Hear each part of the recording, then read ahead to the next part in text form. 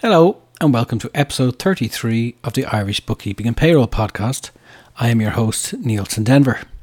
And in this show, what is a debit and what is a credit? The bookkeeping method used today is called the double entry bookkeeping method, and transaction values are either debit values or credit values. For every debit transaction value, there is a credit transaction or a combination of credit transactions that add up to the debit value.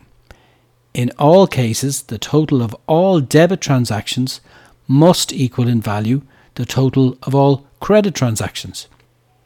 It can then be said that the accounts balance as all the debit values equal the credit values. A debit transaction is always recorded on the left-hand side of a T account. A credit transaction is always recorded on the right-hand side of a T account. For more details on T accounts, please listen to our podcast on T accounts. In double entry bookkeeping, debit is used for asset and expense transactions, and credit is used for liability, gain or income, and equity share transactions. For bank transactions, money received in is treated as a debit transaction, and money paid out is treated as a credit transaction. Traditionally, transactions are recorded in two columns of numbers, debits in the left-hand column and credits in the right-hand column. Keeping the debits and credits in separate columns allow each to be recorded and totalled independently. Where the total of the debit value amounts is lower than the total value of the credit value amounts in a ledger account, a balancing debit value is posted to that ledger account.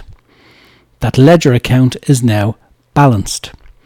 An account can have either a credit value balance or a debit value balance, but not both. A debit can also be used to reduce the balance on a liability gain or equity account. This has the effect of reducing a credit balance by the value of the debit transaction. The balance in a ledger that is normally expected to hold a debit balance may change from a debit balance to a credit balance. A credit can also be used to reduce the balance on an asset or expense ledger account. This has the effect of reducing a debit balance by the value of the credit transaction. The balance in a nominal that is normally expected to hold a credit balance may change from a credit balance to a debit balance. In some cases, such as fixed assets, all debit transactions will be recorded in one nominal account, and all credit transactions will be recorded in a contra nominal account, with the exception of when an asset is disposed of. The purchase of an asset will be recorded in a fixed asset account, the debit transaction, and the depreciation of the fixed asset, the credit transaction, will be recorded in a contra nominal ledger account named fixed asset depreciation. When using computer-based software, it is common for bookkeeping and accounting software to display credit values as negative values.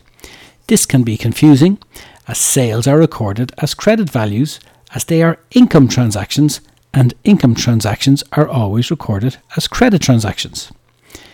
Seeing sales be recorded as negative values can be confusing. Computer software only does this as it is easier for the software to display positive and negative values on screen and on reports rather than correctly showing values as debits or credits.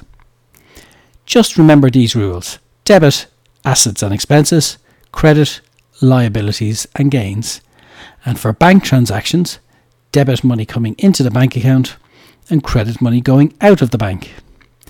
The words debtor and creditor should not be confused with debit and credit. The word debit can be abbreviated to the letters D or. The word credit can be abbreviated to the letter C or. Debit and credit are part of the double entry bookkeeping system, and podcasts on related topics and the double entry bookkeeping system are available for download. You can download more podcasts from Bookkeeping Podcast Archives, or subscribe and download us for free on iTunes, and while you are there, vote for us and give us a review and let us know how we are doing. And once again, thanks for listening.